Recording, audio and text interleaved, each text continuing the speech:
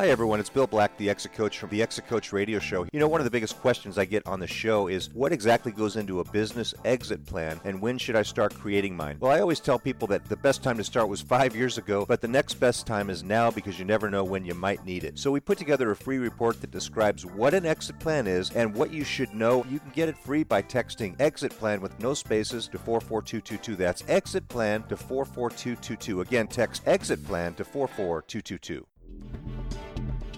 Welcome to the Exit Coach Radio Show, the show for baby boomer business owners who are looking for cutting-edge information as they plan their 3 to 10-year business succession and exit. Every week, we interview top professional advisors for their best tips, strategies, and precautions so you can be well-planned. And don't miss our 1-minute Exit Coach tip of the day on exitcoachradio.com. And now, here's your host, the Exit Coach, Bill Black. Well, hi, everyone. Thanks so much for joining me today. We have a great lineup of guests, and my next guest is going to be talking to us about data. And Bradford Bach from Titan Technologies is going to be, which is a leading business and technology consulting firm. And what they do is they provide local and wide area network integration services, internet consulting, security consulting, and support services for medium and large organizations. And so we're going to be talking about some interesting topics that you might want to grab a pencil and a notepad to take some notes. Bradford, welcome. Thanks so much for joining me today. Thank you, Bill. Before we get into the meat of the matter here, could you share a little bit about your background and tell us about Titan Technologies? Well, I've been doing data and IT for a long time, longer than I care to admit. From when the first PCs started coming out to the first kind of networking to the building up the old connectivities through WANs, X.25 freedom relays to today's MLS circuits. We connect everything, we secure everything, and we host. We have our own hosting, and been doing this a pretty long time. Since the late 80s, early 90s. That is a long time in the tech world, that's for sure. So you've seen a lot of changes and a lot of amazing innovations, I'm sure, come along. What type of clients typically would call you at Titan? My bread and butter are the financial services companies, the legal services, and the medical services. We do hosting, we provide outsourced IT, and we help companies stay in compliance with their the laws as far as protecting consumers and employee data. Yeah, there's a lot to that these days. Obviously, privacy has come to the forefront of everybody's concerns. Let's talk about that. Why is data privacy so important? Well, it's a lot of our very personal information. And the ironic part is we give a lot of it away freely. That's one thing if we give it away ourselves. But the other hand is it's another if people who we do business with, whether as a consumer doing business or business to business, and they give it away purposely or unpurposely. So let's get into that. So how would someone give it away not on purpose? Can you expand on that? Well, sure. Look, most of us are not islands. We get car loans, we go to doctor's offices, any credit cards that we apply for, we always give personal information. Normally we give it and hope that the person we're giving it to or the business we're giving it to is going to protect that data. Sometimes they do, sometimes they don't. Otherwise there's marketing companies or things like Facebook where we freely give it away. But going back to the businesses, we help businesses protect their clients' data or even their employees' data. A lot of times I like to say in the old days, we used to build the infrastructure, the networks, where basically we secured it. We secured it with a firewall and antivirus and the network login protections that afforded us. And it was basically so your mailroom guy couldn't see your HR stuff, that couldn't see your accounting stuff there. But, in the last 10 years, it's gotten way bigger than that, and now there are people on the outside world trying to get all that information. So even from the IT side, we have to develop a lot more protections and securities and training. I would imagine so, and of course, so many things these days are on the cloud, and I guess a big question that I, as a novice in this area, would think is, how do I know? What do I look for to assure myself or feel good about the fact that my information's on the cloud? How do I know it's being protected properly? Well, typically your major cloud providers are going to do their due diligence, but like when I deal with my medical clients, they have to have HIPAA business associate agreements, saying that they are doing the protections. A lot of people go to Microsoft in their Office 365, and, Microsoft contends that they are in HIPAA compliant. Well, I always use the HIPAA compliancy as the base, because if you're HIPAA compliant, you'll probably meet all the other compliances at this point there. But, what I tell typical users are, you can't worry as much about on the back end what you can't control. You can worry about what you can control. Don't use your simple passwords. Don't make it your kid's or dog's name. Don't post it on your monitors, your passwords. I walk into a client site and they have bank accounts, say with B of A or Wells Fargo, and they'll put their user ID and their passwords right on their monitor there. And maybe, they're in a small office, but at night a janitorial staff comes in there, and sometimes these guys get paid by hackers to get that information, and for $100 they'll turn it over. They'll take a picture and they'll turn it over. So what we can do is make sure we protect it from our end, have a current antivirus, make sure it's updated, make sure your operating system is patched properly, any Adobe Flashes, Acrobats, stuff like that, keep it current. And that's the best that we could do on our end. And obviously, where I also work on, don't click on links in your email or Facebook that you shouldn't be. Always double check when you get CFOs or controllers will get emails to do wire transfers. I always say do an out-of-band verification so that it's legitimate, because these hackers are pretty damn good and they emulate people who we trust. Yeah, and I hear that one of the things you can do is to click on the from address and see if it looks suspicious. If something looks like it's, say, from your bank, but it kind of is, you're worried. Is that true? Can you usually see that they're masking an email address from the from field?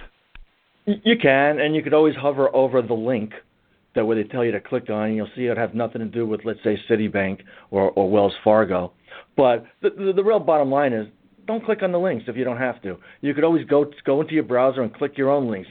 Everybody has their own PayPal login or their B of A login. Don't do it from the email or from your Facebook or anything or instant message. Just go to the browser itself and type it in if you think it's legit.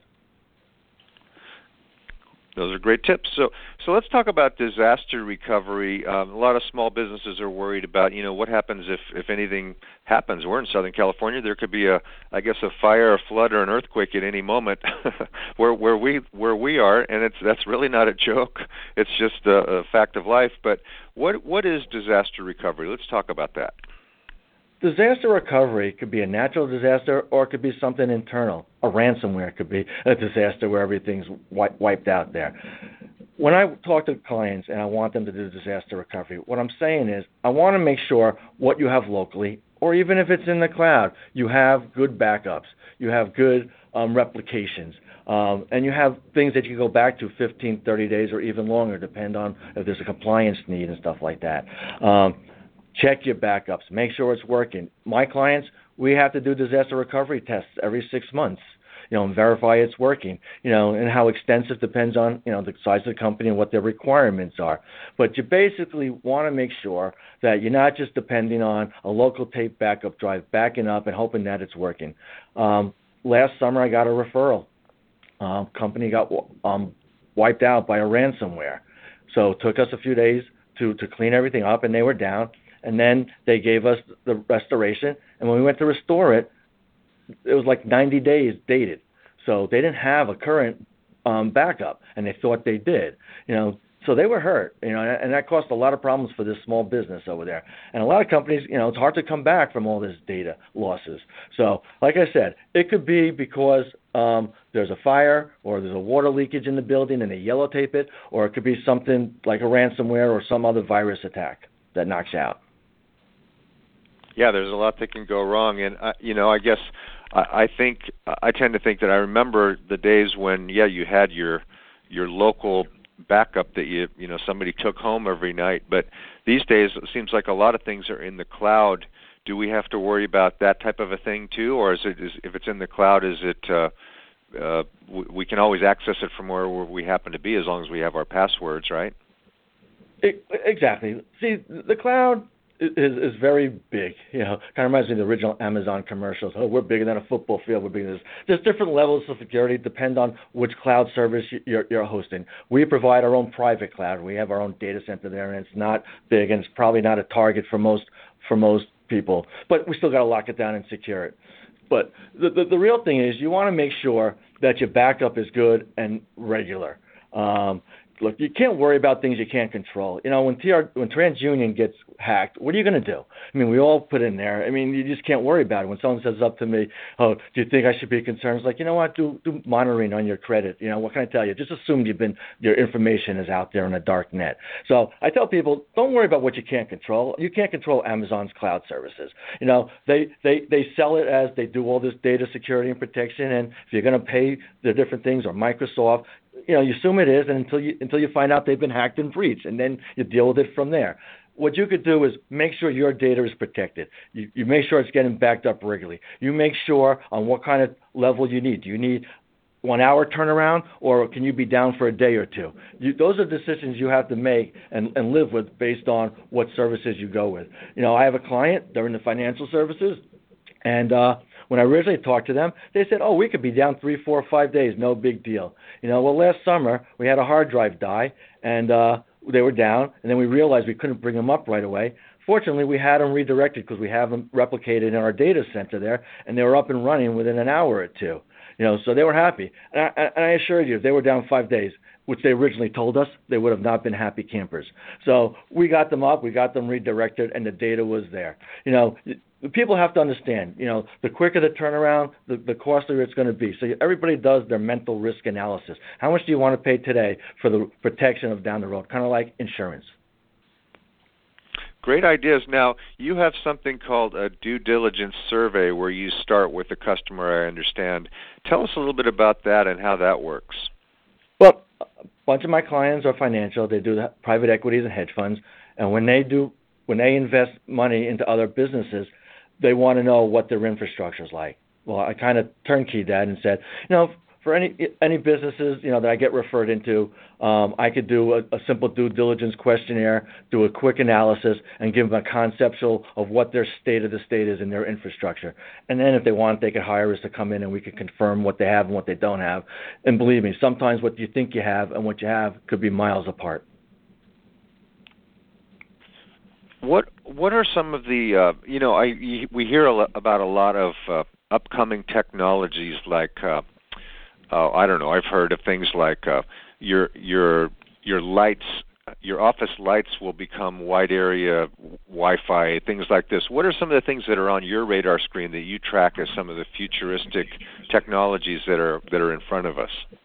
I mean, a lot of it's there today. I mean, how many people are running to Amazon to get their Alexas and stuff like that? Well, and which kind of scares me. I mean, even I won't put an Alexa in my house, and I'm not, for other reasons. But the thing is that they could be hacked. We call it the IoT, Internet of Things, your camera that you have at your house. I mean, you manage your heating and your cooling, your lights in your house. Anything that connects to the Internet can be hackable. And here's the real problem. Even if you do your due diligence and you protect it with your security, sometimes they have back doors. Linksys and D-Link, they had back doors into their router. So even if we changed our IDs and our passwords, if someone gets access to a back end from, the people who manufacture it, they could get into your networks, and then they could get into your appliances. And there was a couple in Oregon who had an Alexa, and they didn't realize it, but it was recording them when they didn't know they were being recorded. It wasn't even supposed to be recording. Alexa takes commands, and then it does what you ask it to do. And someone sent it to them, and they had their conversation. So you never know, and especially with, then we go back to the videos that we take in our house where we protect our homes inside and out. So I mean, it's around us. What about the driverless cars? They're going to be connected to GPSs through the internet. I mean, how are they going to protect that down in the road? I don't know. We're going to live. We're going to take certain risks, I guess, for the advancements out there. Yeah, it's funny because as we make it gets more and more convenient, it also creates more and more vulnerabilities, and that's where. So is one of the things that your firm does with the due diligence survey and everything to come in and let's figure out what your risks are and whether you think that they need to be protected or not. Is that exactly, where you start? And not only that, I work with insurance people who do the cyber liability policies. Make sure you get the right policies. I kind of think at some point something's going to happen because we're spread thin, we work hard, we multitask, and someone's going to click on a link they shouldn't have at some point, and something's going to happen. What we don't know is how bad it's going to be. And I consider it like, driving on the 405. At some point you're going to get into a fender bender. You just hope it's nothing big and major and it's not a big deal. But as the previous person you were speaking to, you could have some serious damages. And the truth is, businesses that aren't well protected, that they don't have the insurance, and they have a big breach, and that's not counting the state notifications and what their liability is to the state and to the government, they'll go out of business. It's a very big cost once you get hit and you don't deal with it appropriately. Yeah, you some interesting ideas and tips in there, Bradford. And I think one of the things that concerns me is that if you have, let's say you have 50 or 100 or more employees, it could be one employee. The question is, do they know not to click on that link at work? So do you do kind of workshops, or do you have certain rules and guidelines that you also make sure that employers spread around to employees so they're not the weak link? Yes, and yes. One, you got to have networking policies and procedures. And you just don't have them. You have to implement them. And everybody needs to know what they are. You got to let people know in your company what the purpose of their computer is and their phone if you provide it. And if they bring their own device, you got to have policies and procedures for a lot of reasons. But, and then HR people could tell you the other reasons there. But from our technology perspective, you got to make sure, and if you let people work from home on their own computers, you have to have policies and procedures, because companies are going to be liable at the end of the day if it's misused and someone in the company causes a conflict outside or with someone else in the company there. So policies and procedures are always good, and that's one of the things you find businesses are lacking. And then obviously your other policies and procedures for backup and disaster recovery, and if you do get a data breach, how you're going to handle it. Because I'll tell you another thing is, when you do get a hack, you have to do it, or even a suspected hack, especially in our HIPAA world. You have to do an analysis, and you have to document it. Documentation goes a long way in protecting you against other future liabilities. And when you see what the states are doing, like here in California, they're making businesses more and more responsible, even if the end user hasn't had any damages to prove at this point. A lot to think about, and like you say, I mean, it just all it takes is I kind of think about the parents that leave a babysitter at home and they say make sure all the doors are locked. Well, with your employees, you need to make sure that they don't unlock the wrong door and let somebody in that back door, and that can affect your system. It can be very costly and dangerous these days. How do our clients best get in, or our listeners? I'm sorry. How do our listeners best get in touch with you, Bradford? My website, www.titan-ca.com. They can fill out information, and we will follow up and get back to them. So it's titan-ca.com. For California.com. For California. And you're located in Long Beach, but you do business all over the place, right? Yes. I mean, I have financial clients that have offices bi-coastal, and we manage their whole IT infrastructure. And do you find that when you first work with a client, are they just not up to speed, or are they looking for better service when they come to you? What are some of the reasons they would come to you? All of the above. A lot of times they had for example, I mentioned before, a referral last year came in, and the client thought they had good disaster recovery and backup, and they thought once we cleaned up the ransomware, they'd be up and running, and it wasn't so. And they had another IT company there that misled them. So they told us anyway. And, that was one reason there. Sometimes it's, companies are starting up and they still need to in the financial space there, and they still have to have their compliance, and they need to do that. And the last part is, we help businesses do the trainings and make sure that their employees learn, because like I said, you're as strong as your weakest link. Your receptionist could click on a link that she shouldn't have, and before you know it, if you're not monitoring inbound and outbound traffic, a payload could hit, and you could be exposed. So there's a lot of reasons why, and a lot of people just hear good things about us and they call us. And let me tell you something else, listeners. Bradford is well connected. He and I both belong to a group called Provisors. It's over 5,000 different types of advisors strong. So if you have other issues or situations you need help, you can ask him for that. But do yourself a favor and call Bradford Bach at Titan Technologies before you have a problem. That would be much better for both of you, wouldn't it, Bradford? It would. And like I tell people, even if you have an existing IT company, we'll just come in and do an assessment and give you the state of the state. Nothing makes me happier to say your IT company is doing a great job. Excellent. So if you're on your computer right now, go to titan-ca.com, check out what they do, and give them a call, Bradford. Thanks so much for coming on. I appreciate you sharing some valuable tips with our listeners, and I look forward to talking to you again perhaps sometime in the near future. Thank you, Bill. Appreciate it.